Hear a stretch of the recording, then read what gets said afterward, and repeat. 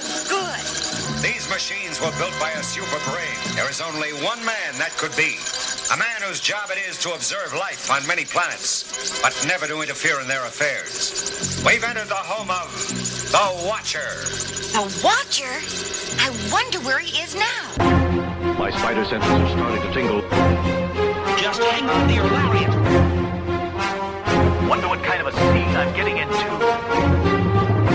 And welcome to Behind the Panels issue 108, the comic book show whose sins are all completely unoriginal. I'm Richard Gray. I'm David McVeigh. I'm David Longo. In this issue, Marvel launches a series of anti-bullying variant covers in October. Buy them or your friends will think you're a loser. Also, Dwayne Johnson announces his role in Shazam. We guess that makes him the Rock of Eternity. I see what you did there. Then it's Cloaks, Names, God Hates Astronauts, Silent Hill, and even Alice Cooper in what we've been reading, although I think I skipped the last one. Plus, our kick-ass pick of the week, Original Sin, the Marvel event from Jason Aaron and Mike Deodato. This is Behind the Panels. You might know of the original sin. And you might know how to play with fire. But did you know of the murder committed in the name of love? Yeah, you thought what a pity. We're taking you back to 1983 with NXS's debut single, Original Sin. I still love that song. I feel like after that we should do the whole show in, hey, welcome to Behind the Well, you know what? We are recording in the middle of the night. We Well, very very late late. sounds. Those of you paying attention at home may remember last week that you thought you heard that we were going to be talking about a different title this week. You might have misheard when we said Original Sin. You might have thought we said Fatale. But I've gone back and I've had a listen to last week's episode, and we did definitely say Original Sin. Let me play that back again. Next week, though, if you're playing along at home and you want to read ahead, and maybe you've read it already. Original Sin. This is Ed Brubaker and Sean Phillips. We talk Original Sin. lady. This is noir at its finest, which it is. I knew it was coming, but it was still hilarious. I just love the fact you spring this stuff on us. Wait till we're doing it live. Which we should say, this is the last week before we do our two live shows. The penultimate The episode. penultimate. Well, we're not ending the show. But we might end after we do two live shows. Next week's show, for those of you in Sydney, can come along and see us record it live at the Oz And those in Comic-Con. any other state, fly up here now. Fly up here now. Book your tickets. I think Qantas are doing some deals at the moment. No, but Glebe Island Convention You can Centre. stay at Dave's house. You can stay at Dave's house. You'll be up shooting in the Blue I'll Mountains. be Maybe filming. I might even die there. you So, can rent in all seriousness, It's okay, while we die on stage, you can... rent as out, I've said on this show before, unsealed roads and nighttime photography. rent out your room in Sydney while you're up there. It's a bit of cash on the side. No, but we're going to be doing two shows live at Oz Comic Con. We'll be doing one on the Saturday the 13th and one on Sunday the 14th of September. On stage 4, we know now. We know the exhibition centre. times now, too. We know the time. So on Saturday it's at 2 p.m. We'll be joined by artist Freddie E. Williams, who you'll know from things like Robin, Green Arrow, the DC Comics Guide to Digitally Drawing Comics, to talk about the Alan Moore and Brian Bolland classic Batman, The Killing Joke. Then on Sunday it's 1 p.m, still stage 4, and we confirmed that writer Ryan K. Lindsay, who's doing excellent work on Headspace, Dear Editor, and Fatherhood, and he's very keen to talk about our book on Sunday, which is Frank Miller and David Mazzucchelli's Batman Year One. Now, we should also stress that there probably will be a secondary guest on each of these shows. We just don't have their names yet. No, we're still working that out with Oz Comic Con because they've been busy as we're talking right now. They're busy polishing off day one of the first Brisbane Oz Comic Con. So a lot of firsts happening this week for Oz Comic Con. So, but while we're waiting for that to happen, I think it's time we took a trip in the Wayback Machine. What do you reckon? We haven't done that for a while.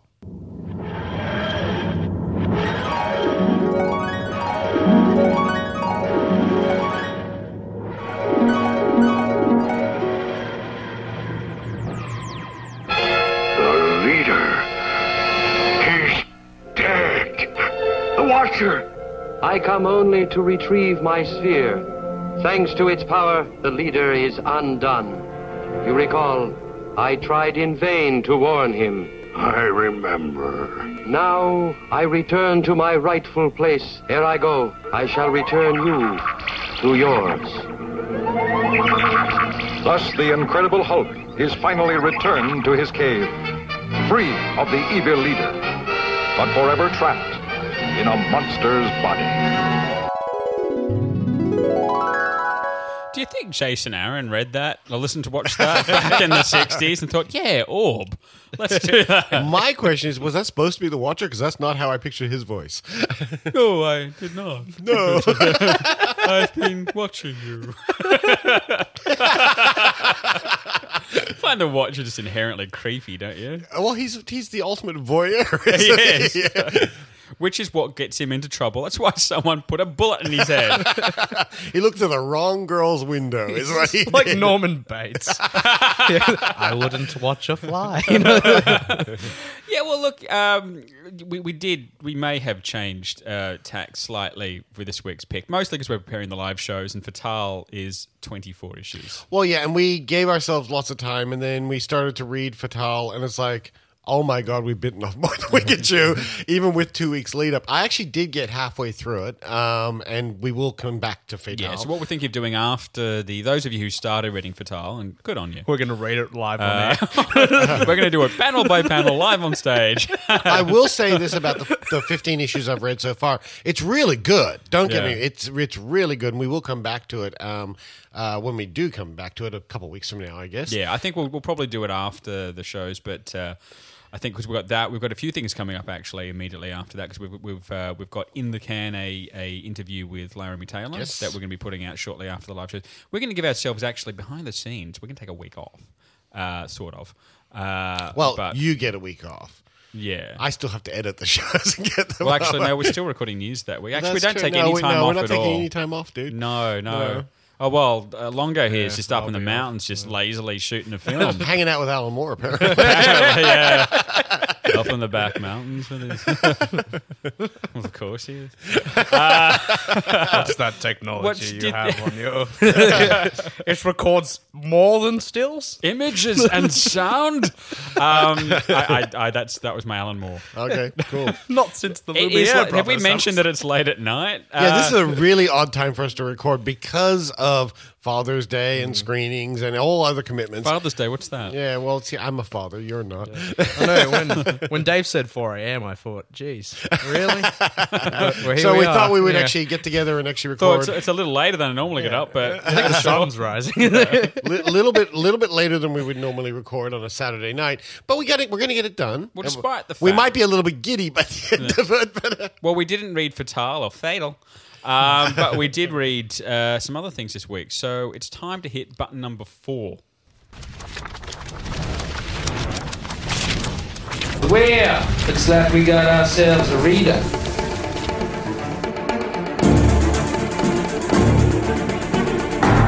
Read between the lines, bitch. you're going to be stuffed at Oz Comic Con when you don't have button number 4.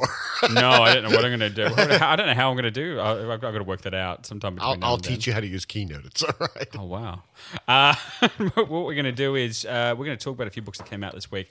Cloaks #1 came out. Did anyone get a chance to read this other than me? No, I didn't, unfortunately. The setup's pretty cool. It's this guy that does sort of magic acts in just pop-up places around the city in Central Park, in New York rather, and he's always in a mask, and he just tweets out, be at this place in 30 minutes, and he gets a crowd there, and he uses it as a cover to steal people's things. Oh, And cool. but he also does that to break into places as well. But then people some big organization catches on to him, and rather than trying to punish him, they try to hire him. So that's kind of the setup for this. So I kind of like where this is going. So 2 things on that. First of all, what studio does it come from? Boom! And secondly, just for old time's sake, it's on my iPad. Now, I didn't get to Grendel versus the Shadow this week, but I did read a couple of Future's End books from Oh, DC. God, I avoided the Futures in the books. Look, I read the obvious one for Is me. it true that Yeah. the covers tell you everything you need to know? Pretty much. I read the one for Green Arrow, obviously, because I don't know if you know. There is an Earth 2 one, which I'm going to read. So. There is an Earth 2 one. It's not written by Tom. No, I know. Yeah. And it's not drawn by Nicola But either. the thing I liked about the Green Arrow Future's End #1 shot was that, just to use its full title, was that it's actually Jeff Lemire and Andrea Sorrentino. Oh, they actually did it? Oh, wow, okay. And they've jumped forward 5 years. Because if you've been reading, I haven't read. I'm not up to date with the Future's End Weekly because it's weekly. It's up to issue 490 or Something like that. David, we're going to have a chat about math. So, so next week we're going to do that. Right after we do Spider Island. we'll do Future's End. We'll do Batman Eternal. Oh yeah, and Spider Island as just a single week piece. Yeah, that sounds good. Yeah, sounds like that'll be immediately after the live shows. Yeah, and once we get through Fatale. That'll be a hell of a show. So that one's a good one because if you'd read the Future's End Weekly thing and the first 2 issues of that, they kill off Green Arrow 5 years in the future. Oh, I did hear about this. Yes, and so you go back. This sort of goes back and gives you a little background up to that. And the great thing about it is you get to see an older Ollie running around with a beard and all. And the hood and stuff, and you kind of think, getting closer to my version. So I'm wondering whether or not DC is just going to leap everything ahead 5 years. Where did I read this? Because I actually read, there's a little bit of a preview to this. You might have read the first issue of Free Comic Book Day. Oh, it's Future's End. Yes, the actual Future's End book. That's what they actually talk about. That. Yeah. That's where I think we talked about it here on the show. We'd read one or two. It would have been about 17 weeks ago or something. 400 years ago. In the early dawn, give or take. The dawn of man. Now, when will it end? One of the other books that I want to talk about that came out this week was, of course, Silent Hill Downpour and Story #1. Now, I'm not a Silent Hill player. I played a few of the Silent Hill games in the past, back on the PS2, because a friend of mine really wanted me to get into these and kept sending me copies of Silent Hill games. And, I like Silent Hill 2 is amazing. Silent Hill 2 is phenomenal, but this is the main reason I want people to check this one out, because it's Tristan T-Rex Jones, who's an Australian artist, Melbourne-based, who we've got to know over the last couple of years.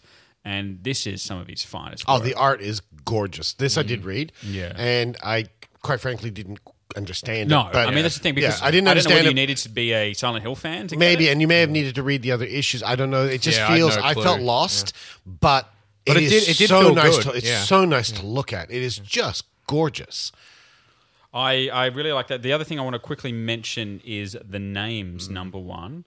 I did read this too. I quite like this. Same here. This is a really, really intriguing setup. It's the idea that obviously there's these corporate people who are being encouraged to kill themselves, and there seems to be a shadowy organisation behind this. What is he? The surgeon? The surgeon, who's got this really elongated, smiley, Joker-esque face. Yeah. And of course, one person's wife isn't convinced that he really committed suicide, and that sort of starts the investigation. Yeah. But it's a really interesting setup. I liked it. I'm actually sticking with this. I thought this was actually a really interesting book. I really liked the little side stories as well. I like she goes out to see the son, who may or may not be slightly autistic because he's mathematics whiz and so forth. But then it turns out the kid actually has a fixation with her, know. And so there's all these little details in it. I really enjoyed this. I thought this was, and the fact that the names, the whatever they are basically waging war against computers, and they're trying to crack the code. It's interesting. It's a really interesting book. I liked it. This is Milligan's written this for Vertigo. Yeah. And Vertigo's just hitting out of the park at the moment. This is almost like a new Vertigo renaissance at the moment. I was going to mention these the other way round, but I'll do it this way instead. Death of Wolverine. #1. Look, spoilers for issue 1. He doesn't die. He doesn't die. 1 month to die. Because I think this is a weekly book at this point. Because #2. Do we know how many issues it's going to be? 4. Thank God they're not going to milk this, because it's 4 plus the 8 Wolverine ongoing titles. They're every 6 months, right? Yeah. But the thing is, obviously, I think any even slightly non-cynical comics reader will know that they're not going to kill off their biggest cash cow. No. So maybe it's the end of Wolverine as we know him. He'll get a new haircut at the end of this. I don't know. But look, at 5 years later. The one thing I will give this book, though, I really like the art in this. The art's beautiful. I thought it was really, really beautifully drawn.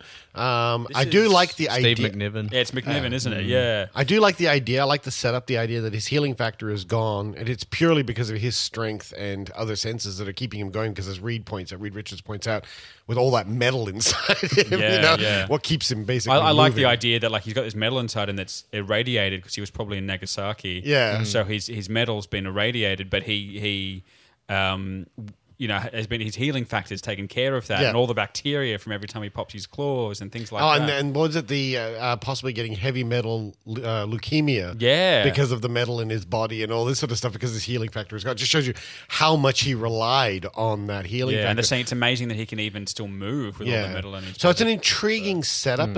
And now, of course, everybody and their dog is gunning for him. Yeah. Because now he's killable. So Reed Richards can fix him. He just needs more time. I think this one's going to come down to the wire somehow. I think it's going to get right down to issue 4 and then lead into another miniseries. The afterlife of Wolverine. Worlds without a Wolverine. And the return of Wolverine. Yeah, no, absolutely. But the other one that I really, really, really need to talk about he's the new Watcher is God Hates Astronauts. Because this book was, to coin a phrase, batshit crazy. It was, oh my God, this is to give you an idea, Jeff Darrow did a variant cover for one of the for the issue 1, and it feels like a Jeff Darrow book. It's not by Jeff Darrow. Jeff Darrow's only done the variant cover. He's got nothing to do with this book at all. But there's an Admiral Tiger eating cheeseburger. It's his full name. It's Admiral Tiger eating cheeseburger. Because in every shot, he's a guy with a tiger's head eating a cheeseburger. In every shot, there's all of his soldiers, and he feels a little bit like what's the guy on Futurama, the space captain? Zap Brannigan. Zap Brannigan. Admiral Tiger eating a cheeseburger feels a little bit Zap Brannigan. You've got, but you've also got King or Emperor Tiger eating a cheeseburger, who's his father, and that's got a little bit of a King robot thing happening for him there, like from Saga. All of the minions are crabhead people, and then there's these farmers, right? Who are living out, and I got a bit of choice dialogue here. There's these farmers who are living out, who are committing acts against God and nature, because he's married. There's he's married a rooster basically in this thing, and it was 3 years ago before I had awoken to my full potential as a Lord Astro farmer. I was just a simple farmer who longed for the comfort and pleasures and companionship and or sexual intercourse, but true love had always eluded my penis. Until, like a bolt of lightning to the penis, I had found my life partner. There in a tiny cage at the farmer's market, I found my one true love. I bought that sweet lady and named her Hennifer. He marries the rooster, but then eventually transplants her head into the body of a woman, but then she's actually then walking around with the head of a rooster. It's very strange. And there's a hippo thing, floating hippo ghost guy that comes after them. The book is nuts, but I think I love it. I think it's absolutely brilliant. Yeah. And what's the ghost 3D cowboy? There's a ghost 3D cowboy. There's this 3D cowboy ghost who comes in and narrates the whole thing, and then just pops up every now and then and goes, "Hey, how you doing? Yeah, are you enjoying the issue? Are you enjoying it so far?" It's crazy. I love it. It's almost, like Rocket Raccoon came out this week, and it tries to be crazy in that Scotty Young style, and it is pretty off the wall, Saturday morning cartoon crazy. This is legitimately nuts. I also noticed that there was a couple of interesting things in Legendary Star-Lord #3 this week, that they're really kind of making really self-referential comments to the movie, because there's at one point, for some reason, he's got a communicator with Kitty Pryde back on Earth, and that must have happened during. That happened during Battle of the Atom. Battle of the Atom, right? Remember where they had that kind of thing? He actually gave a communicator. So they seem to be developing a little bit of a relationship there. But at one point, Sorry, can we pause for a second? It's amazing that you remembered that. You remembered something from Battle of the Atom. I only remembered when Guardians showed up. Yeah. Wow. Yeah. Well, she turns up and she's got this. Amazing. She's dressed as a banana at one point. Just to scare off the You other can't people. just throw that down. She was dressed like a banana. Well, he asked her to put on like a scary costume, and because she's appearing as a hologram, so he asked her to put on a scary costume to like appear to the jailers to scare them off. So she grabs her Halloween costume, which happened to be a giant banana, and comes in going "Ooga shaka, ooga ooga ooga shaka." So they're obviously doing that as a reference to the thing. There's a whole lot of references to the movie in there as well. He's got this little wristband that's like WWRRD, and it was like, what would Rocket Raccoon do? He's in a situation that cuts to him, and it's like Rocket Raccoon holding a guitar, going, "Just make it up as you go along." So it's a very it's becoming a very sort of off the wall comedic book on par with Rocket Raccoon, while you've got this very serious thing happening over in Bendis's Guardians of the Galaxy. Yeah. So it's the counterpoint for the cinema crowd. Lightening it up. Yeah, I think so, which it needs, really. Quickly, we'll mention next week coming out is Teen Dog #1. No idea what that is, but it's from Boom. Wild's End #1, which has caught my attention again because it's from Dan Abnett and Ian J. Colbert, who are, again, the new Dead Guardians team.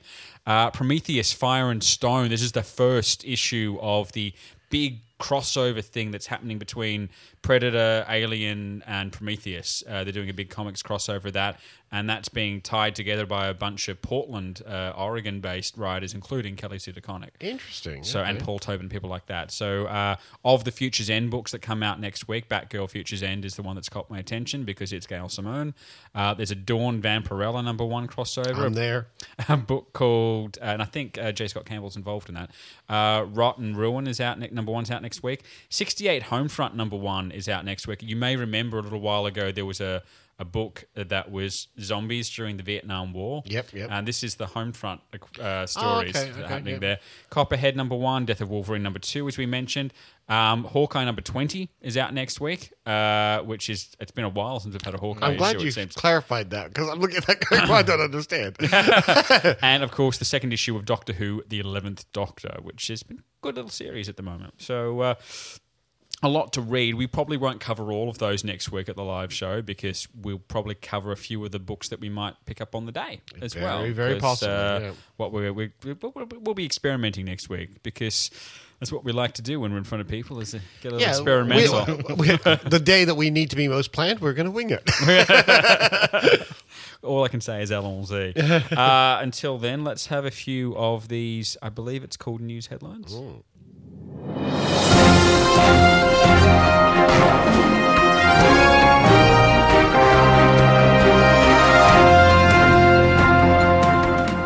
And Dwayne "The Rock" Johnson has announced that he will play Black Adam in the forthcoming Shazam film.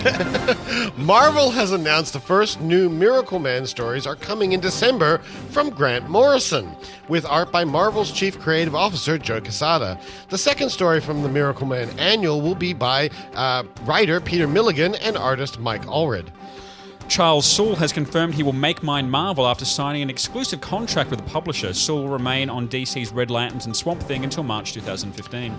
DC Comics is relaunching Secret Six in December with writer Gail Simone and artist Ken Lashy. Simone called it the Twin Peaks of superhero comics. Of course it is. Marvel released a series of Stomp Out Bullying variant covers in October to commemorate National Bullying Prevention Month. Humanoids will reprint Jean-Claude Forest's Barbarella graphic novel starting in September with a translated script by Kelly Sue DeConnick. In some cases, these are the first time they have appeared in English. Gestalt Comics will be launching a new title at Oz Comic Con Brisbane, in fact they already have, with a convention-exclusive print edition of Fly, written by Andrew Constant and illustrated by Catherine Mann. ReedPop, the people behind New York Comic Con, PAX, and partners with Oz Comic Con, have announced that they will strategically partner with Comic Con India. AMC has ordered a pilot for a companion series to The Walking Dead, set to start production in late 2014. Arrow Season 3 adds Matthew Nable to its cast as the nefarious Ra's al Ghul. He's Australian and a former rugby player, apparently. Oh, fair enough. X-Men Apocalypse will shoot in Montreal again, with cameras set to start rolling in April 2015. Before we go on, what do we think about The Rock's casting? I'm surprised he's not Shazam, quite frankly. Well, I think, because he apparently tweeted a while ago that he was considering which part he wanted to play, whether it was going to be Black Adam or Billy Shazam. Batson. Billy Batson. And then when he says Shazam, he gets really little. He thought, in the end, he said, I'm going to play Mary Marvel, Shazam in a skirt. I could see that. Yeah. No, what is it? The Rock in a skirt. I can see that. Shazam in a skirt. Shazam in a skirt. Wow. It's late. Have I reminded you how late it is? It's technically early, because we said it's 4 o'clock in the morning. Yeah. But It's 4:30 now. It's 4:24, Dave, to be fair. That's true. But I can see him because maybe it's the appeal of the villain, and he described him as an anti-villain in the press, so maybe they're playing him as the kind of likable rogue, sort of like Loki in the Avengers films, where you don't know whether you love him or hate him. But apparently, I've also been reading about Shazam that it's going to be isolated. It won't be within the other DC because universe. New films. Line's doing this one as well. Yeah, so that's apparently it's not being tied into the whole Justice League thing. I just think that it's The Rock, so it'll be good. Just full stop. Yeah. The Rock has never makes been his bad. pecs move, dude. When has The Rock been bad? There's a question. Do you think there's going to be good? Because I've made the joke in the intro. The Rock about is just the genius. Rock of Eternity. You think when they mention the Rock of Eternity in the movie, he'll just turn to camera and raise an eyebrow? The Rock has charisma, which is what the DC universe really needs in its movies. Actually, the DC movies are really lacking charisma. Yeah. Maybe it's because they're no jokes The policy. no jokes policy, They're yeah. setting that outside continuity so they can just go free Yeah, for all they can have jokes. some Let's go. You do your Rock thing, son. Just over there in Little Rock. Question Lane. is, who do you find who is as big and as imposing as The Rock to play Shazam? Joaquin Phoenix. But can he do it? That's the question. It's a shame Joan Rivers died this week. The thing is, the great thing about Joan Rivers, you can start the jokes immediately because she probably would have it been somebody absolutely. else. So she'd approve of that. We lost a couple of great This comedians. has been the last approved by couple Joan of Rivers. Oh, we should probably do this pick of the week, shouldn't we? Which one is it again? Is it by Rick Remender. It's Fatal, isn't it? I don't know. I don't know. We'll find out after I press button 7-8. Okay. Well, see how you like this. What is it, Batman? Whatever it is, it's awfully funny. It's the pick of the week. For untold eons, he has observed us from on high. He is the Watcher. And now, he is no more.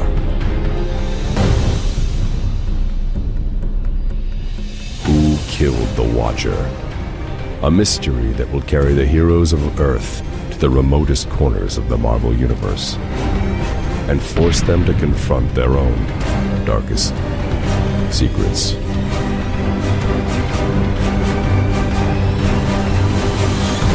Original Sin. Everybody has one. What's yours? A Marvel Comics event. I read comics. Wow, Richard, your voice is amazing in that one. Yeah, I've been working out. It's very, very symbolic of the average reader of comics. Well, it probably gives you an indication of how big this book was, that it had a trailer. Yeah, it's like, who is the Watcher and who killed him, right? Well, actually, It's true, actually. actually, his name is Uatu, and he's been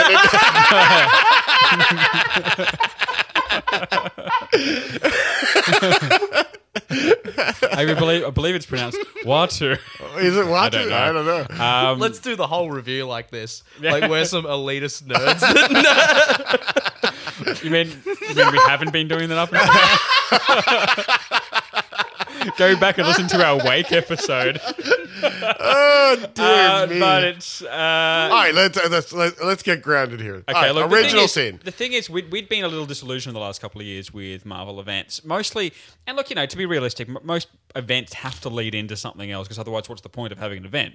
Otherwise, it's just big event and it ends. Oh wait, and then wait, let's go back wait! to our You lives. could tell just a really good, tight, concise story. I'm sorry, this is being silly. No, but the thing You're is, speaking in tongues, sir. the thing is, I just finished writing something about comics in the 90s, and we are kind of leaning back towards that. But sales, the sales figures then versus now, even sales figures 10 years ago, when because the other bit I've been writing is about the early 2000s when Kevin Smith was writing, and like a top like a number 5 book was still selling, huge sales. But now, you're lucky to break 100,000 if you're in the top 10. So we're in a situation where we're catering to a very specific market. So you need something to keep the readers you've already got to keep reading.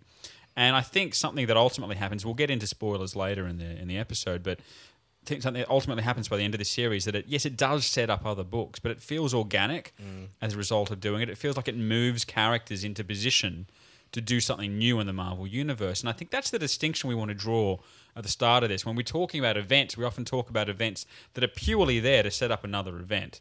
And that's frustrating because you don't actually get a conclusion. Yeah. No, I agree with you. And I think that this event concludes, which is lovely. When we're talking about Original Sin in this one, we're mainly talking about the 8 issues by Jason Aaron and Mike Deodato. There were a couple of point issues in there as well. I didn't read those. I just read the straight 8. And I don't feel as though I suffered from it. I read a couple of the tie-ins, like the Daredevil and the Guardian I read the ones just the ongoings that I was reading. Yeah, exactly. But they didn't really tie in, did they? No, I'm not even talking about those tie-ins. In the actual numbering order of the actual original Sin. It was like 5.1. Yeah. And then there was Original Sins. Yeah. I read a couple of those. And then there was also other like little mini-series. There was like Thor and Loki Original Sin and stuff like that. Well, that was part of the point 1. So Thor and Loki was 5.1 and 5.2, I think it was. And then there was an Iron Man one as well, I think, which was 7.1 or whatever it was. We're talking about the main series. And the main series basically starts off with the Watcher, who, as you've probably guessed from all the clips we've played so far on this episode, is a little bit voyeuristic. Yeah. Is a big bald dude who lives on the moon and sees everything. Sorry, just to clarify, just for people who want to be completionists, 3.1, 3.2, and 3.3. Do it in the voice, Dave. Come on. I'm sorry. No, we're 3.1. We're Hulk versus Iron Man were those. And then later in the series, there was... where are they? There was another one, which was the Loki. I don't have those here, but there was the other ones, which was Loki, Thor. So there was 2 little groupings of points in the middle of it, which I thought were weird that they did that. But but the core series was pretty solid by itself. Yeah, and you don't need them. You don't feel like you missed anything. No, because there've been other events that have come out even this year where if you haven't read all those sort of branch things. Infinity. Infinity was a great example of that. Between issue 2 Although and issue 3 or something. I did love the heck out of Infinity, personally. I did actually quite like it by the end but of it. But I read all the tie-ins and everything. Yeah, and I was reading Avengers and New Avengers at the time and a few of the other. You had to read all those things. Basically, you had to read 3 titles simultaneously to get that. Whereas with Original Sin, I find that if you read the 8 issues, you didn't miss anything. End of issue 1 went straight into issue 2 and so forth. All the big revelations happened in the Original Sin book. Yep. There were consequences that flowed into other books, but you would expect that in any event because an event necessarily affects all titles in the line. So this is one where if you're reading Marvel comics at the moment, you kind of need to read Original Sin because it does affect everything. But and the main effect, because basically the plot is that the Watcher's being found murdered on the moon and his eyes are missing. And it unfolds that his eyes are what contain the secrets to everything that he's seen. It's what he's seen, exactly. And there's this sort of Z-grade character called the Orb who has an eye for a head. Has got one of the... Who is one of possibly the most stupid characters ever created in Marvel, next to MODOK, maybe. But somehow he was really interesting in this. They made him compelling. Yeah, Jason Aaron writes a really good character here and made him somehow... That Z-gradeness made him desperate and they didn't hide the fact. It's suddenly like the Z-grade characters got the power to take out the entire Marvel U. It's almost like a brilliant... what do I do with it? It's like a brilliant decision to make too, because when you have famous villains like I don't know, the Joker or Penguin or like any of the Batman rogue gallery, for example, like you get the sense they are going to come back eventually. Like they're not going to be wiped out. They'll never die. Whereas you get someone Z-grade and immediately raises the stakes. Yeah. Well, who is this? Like this person could potentially kill everybody, or could die, Yeah, and that's the thing, because there's genuine stakes on the table because he's an unknown factor. You're right, because the whole Batman Joker dichotomy is like, they're going to keep fighting till the end of time. And the other main villain in this is Midas, who cares about him either? Exactly. So they got those two things playing out, but somehow again, I think, as Dave just said, that makes it a stronger story somehow. Absolutely. It makes it a little bit more unpredictable as well. Well, the turning point in this is when the Orb unveils the eye and that causes everyone to suddenly have all these secrets exposed. And which is a cascade effect that ripples throughout the rest of the series. That's when you start getting a lot of these branch-off issues. Like in Daredevil, for example, he suddenly remembered his father being abusive when he was younger, and that's what drove his mother away. But that sort of led into... That was sort of a false memory because it was remembered from a slightly wrong angle. And in Guardians of the Galaxy, we're still in the middle of that. That's the reveal of what happened to Richard Rider. So that's what they've done to sort of just plunge those dark corners of the Marvel Universe, which we may not have seen before, and gives you a little bit of extra grit to some of these characters. And I think that's a good way of doing it. Yeah. But then the main thrust of the story, as you follow it through, then leads you to the reveal of several characters, including the very prominent Nick Fury Sr., who's the original old eye patch dude from the original Shield. Your Steranko kind of Nick Fury Sr., who I guess the big reveal is actually the big turning point in this is you find out that the Winter Soldier has decapitated Nick Fury Sr. But that leads to the revelation that there are dozens, if not hundreds, of life model decoys. Yeah. And raises the question, where's the real Nick Fury? And that starts off a whole other thing. But meanwhile, you've got these interesting little dynamics floating around. You've got things like the Punisher and Doctor Strange in the Netherworld doing stuff, which I don't know. I thought that I loved it. I want a whole series of that. Yeah. I'd love to see the Doctor. I'd love to see Strange and Punisher have a miniseries. There's together. a feeling They're you really get good. from it that they're kind of focusing on the characters for the Marvel movie universe. Well, but it was also very interesting because one of the things that you find out as this story starts to unfold is that Fury is kind of looking for a recruit. And so it's a very distinct group of characters. So it's not the whole Marvel universe in this case. It's a very distinct group of people. You have a collection of people like you have Winter Soldier, Moon Knight, and Gamora in space. You have Doctor Strange and the Punisher on the astral plane, and you have Black Panther, Ant-Man, and Emma Frost close to the Earth's core. A different. And team-ups. throughout it, you also have Rocket Raccoon, who at one point actually says, "I don't even know why I'm here." But as Dave said, I reckon that's just sort of thrown in to sort of go, yep, that's for the because he's popular now. Yeah. So people know who that is. Let's throw him in there. But you sort of get those sort of moments, the big holy, as one article I'm looking at here says, the big holy crap moment at the end of issue 3 is the, apparent death of Nick Fury. And that sort of leads into the whole life model decoy thing. And then we find out that the original Nick Fury Sr. is still alive, but he's really, really old. Because his, what's it called, the Millennium Formula? Is that what it's called? The Infinity Formula. Infinity Formula has worn off. Just assume it's Infinity something in the Marvel universe.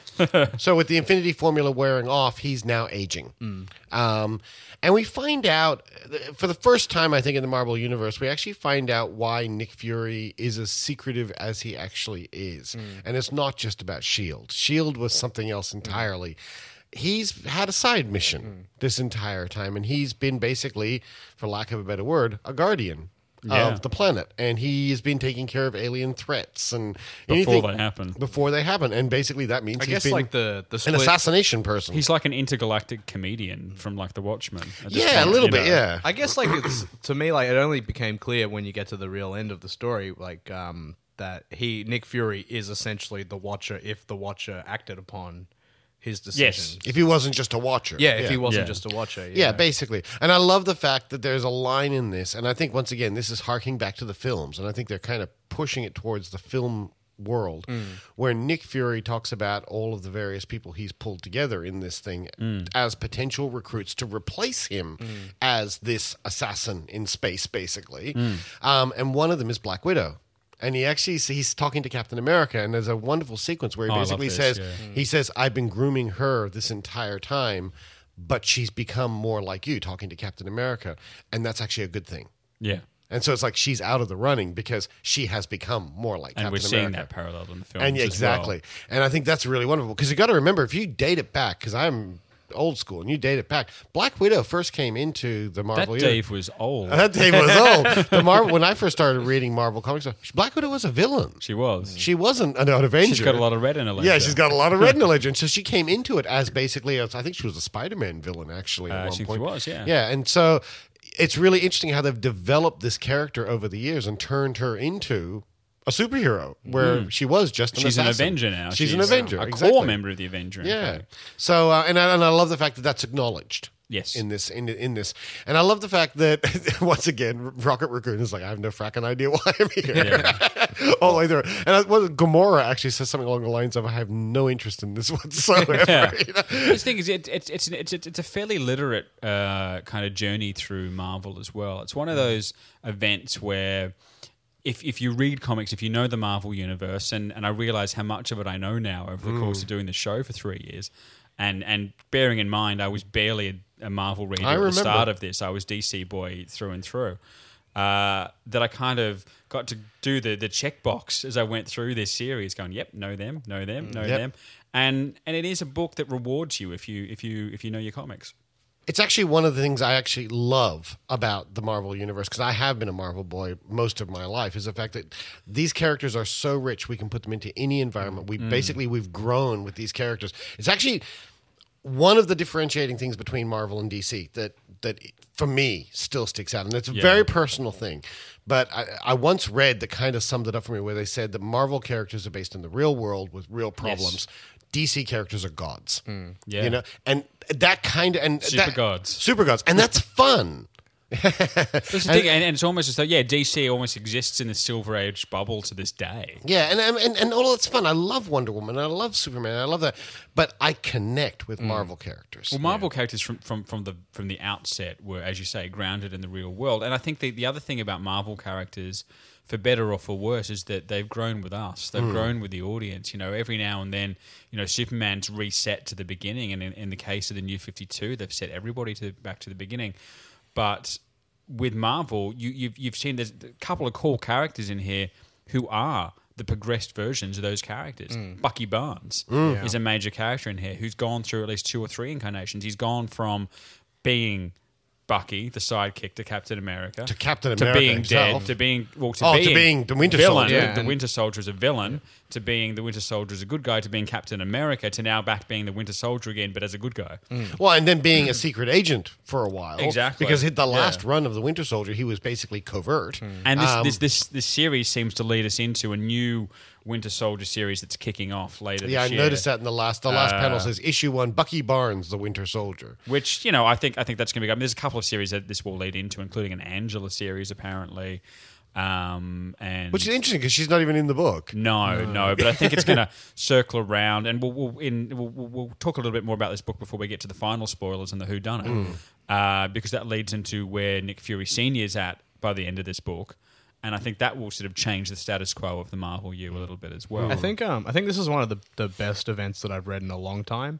Maybe the thing that gets closest to my mind is Civil War, just because this event in particular, like Civil War, doesn't have much fighting at all. Really, no. It's focused on people talking together, and like as Richard's saying, it actually progresses characters through. There are events that change any event are. that can actually shape it actually the universe. shifts the universe. Yeah. Whereas like Infinity and AVX and like all the stuff of late, as good as they have been, I think they're just like fighting issues. Can I just like sidebar there's us huge for a wars, huge fighting. Sidebar. I agree, but can I just sidebar for a second? There's ads in this, and ads and things for this upcoming thing, Marvel Axis. Yeah, I'm not sure what I have Axis no is idea about. what that is. If anyone can explain that to us, feedback at behindthepanels.net or our Facebook page. I'm sure if we went and did a G-Base article, we'd probably find it. It's like one of Kelly Sue's lists. I think we need one of those. I just really like what Dave just said about like DC characters are gods and these are real people, because that's kind of where I think Marvel is the strongest. Yes.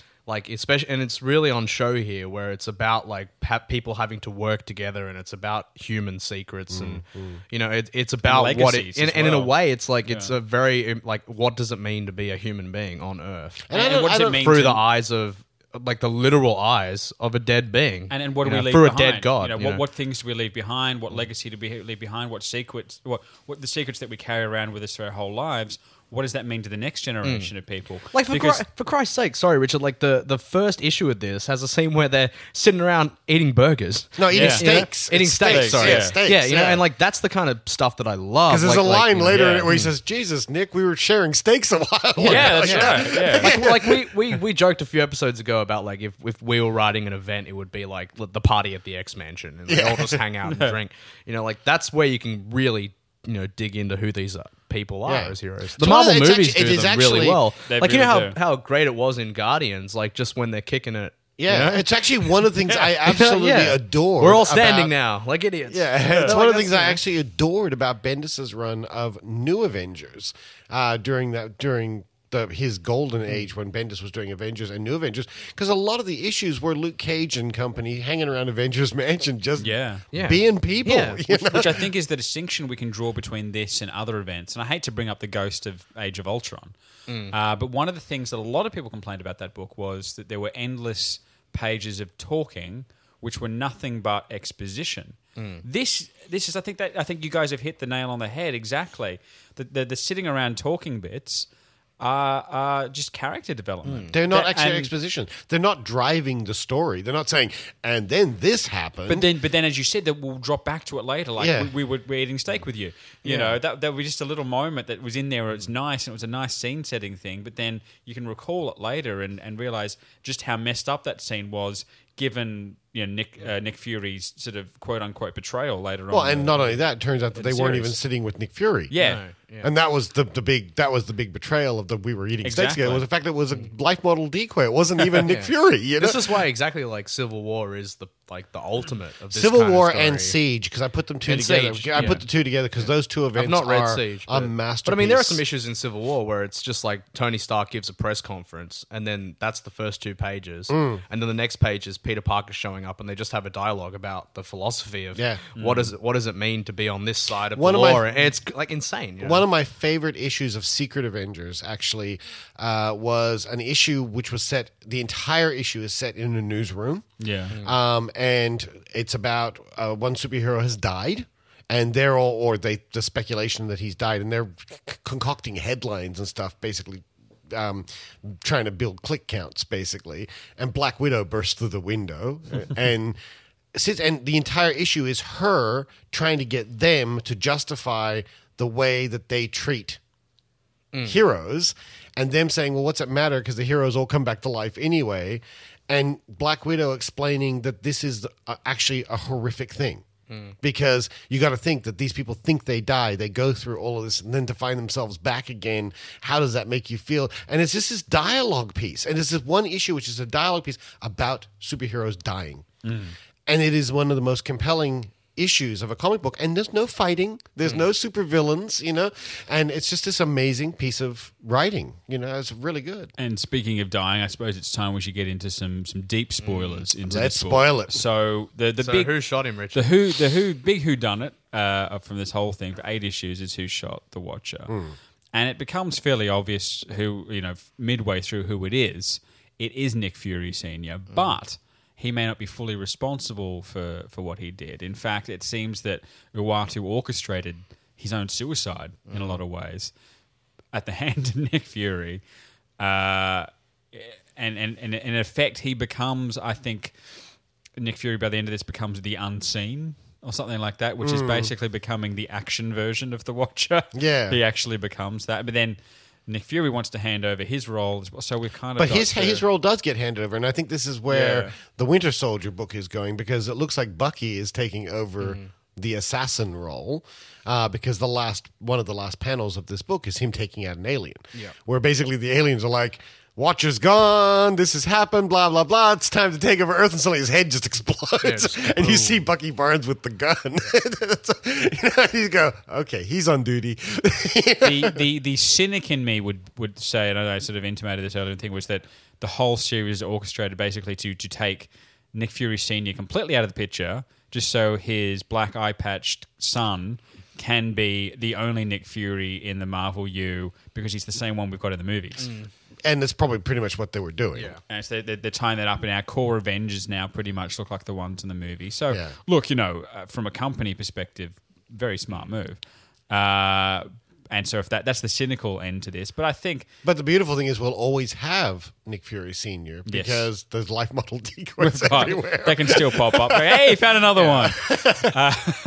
It's like although I think there is a line in... whack-a-moles. There is a line near the end that said that... Wasn't there a line somewhere they said they all became inactive or something like that? Or they all disappeared or something? But the actual original Nick Fury, he's shuffling around like... He's sort of chained to the moon, isn't he? He's chained to the moon. He's shuffling around like Marley's ghost in, Dickens, He's just shuffling around. I love there's that one shot, though. There's one shot in the last issue where they say, I think something's going on. They go, you think? And there's a shot that's just a ring of watchers watching what's going on. Yeah. It's like, but something's David, going on. Who's watching the watchers? Oh, exactly. But look, when all said and done, really, really, really enjoyed the series. It's a really solid piece of writing. Absolutely. I like it because it's Jason Aaron, guys. That's true. But there's other consequences that came out of this. Just little. You get a real writer, write a comic. You get it's a true. story. But little things that were almost... Southern Bastards came out this week, by the way, just to mention. Oh, yeah. Amazing. I've actually got to catch up on Southern Bastards as well. But speaking of Jason Aaron, there's a little throwaway piece in this, which was about Thor. Someone whispered something in Thor's ear, and he was no longer worthy to hold the hammer, which is going to lead into the new female Thor. And in fact, we've saw it twice. Because what do you reckon that secret is, hey? Your hair looks really silly. We got two hints. I liked you better with the helmet. No. Human growth hormone. So we got two hints. Sock stuffed in the shorts. So we got two hints to the new female Thor coming up, which were, I think it was in issue 7 or something like that, when he first drops the hammer and can't lift it. But then at the end of issue 8, after they've left, and he goes, what happened to Thor? There's a shot of him still on the moon trying to lift the hammer. Guys, wait up! So like I'm looking, I'm back in. I'm gonna have to catch up on Thor so I can get back into all that sort of stuff again now. But yeah, we recommend you read this if you haven't been getting them in singles. The collection's out very soon, so go and grab that. Does the collection contain the points? Don't know. I haven't looked at the point issues. I wonder if it does. Usually they just do the 8 first, I'm guessing, and then release a collection of the points. Probably what Marvel's been doing lately a lot is Original Sin 8 issues, and then something like the Original Sin Companion, which will be all the other bits and pieces. I recommend this. Look, I've been really hard on Marvel events because the last couple of years have not been pretty.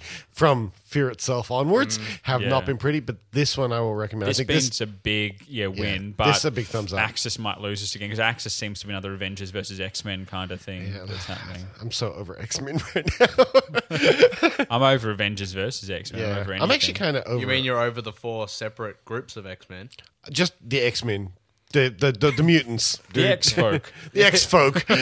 I'm kind of over the X-folk at the moment. And it's really sad because that was my choice. You're an book. anti-mutite, aren't you? I am. Do you guys know if Xavier's back in X-Men? I've got no idea. I have lost I'm so out of touch. I'm way off the radar on that. Yeah. I need to look. I'm going to gird my loins and actually sit down and read X-Men and catch up to it at some point. Just I'm not ready yet. I'm just not ready yet. But you probably won't in the next week because we'll be preparing for next week's show, which is our livest show yet.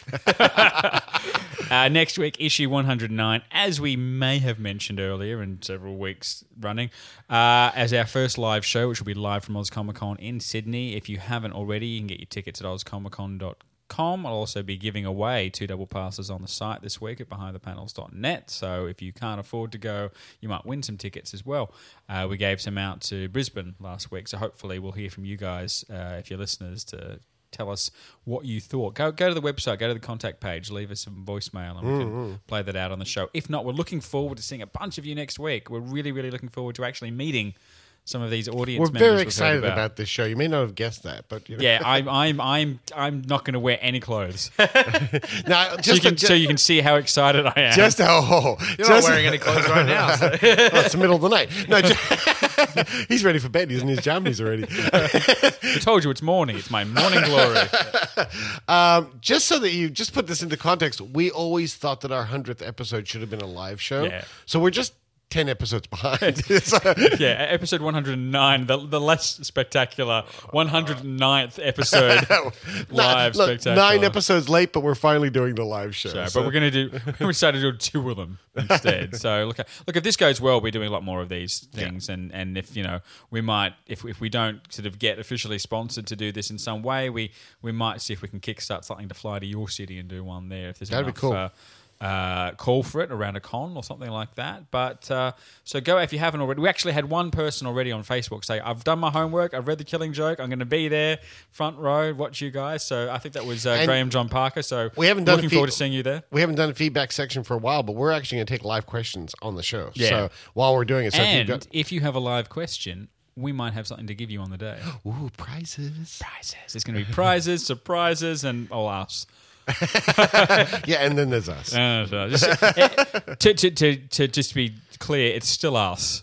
It's still just a show. It's still just the show with an extra person and minus one person. And handheld mics. Unfortunately, we're not going to have good old Dave Longo with us because, frankly, we're ashamed of him. But also he's off shooting. If I'd sit on stage, they'd all leave. Right? People would be standing up going, well, I didn't sign up for this. He's too handsome for the show. Dave's going to be doing something far more important. He's actually going to be shooting a feature film while we're Damn him. So if I survive it, guys. Yeah, like if he's not frozen into some kind of steak. If I'm not in a car wreck on the side of like some drop.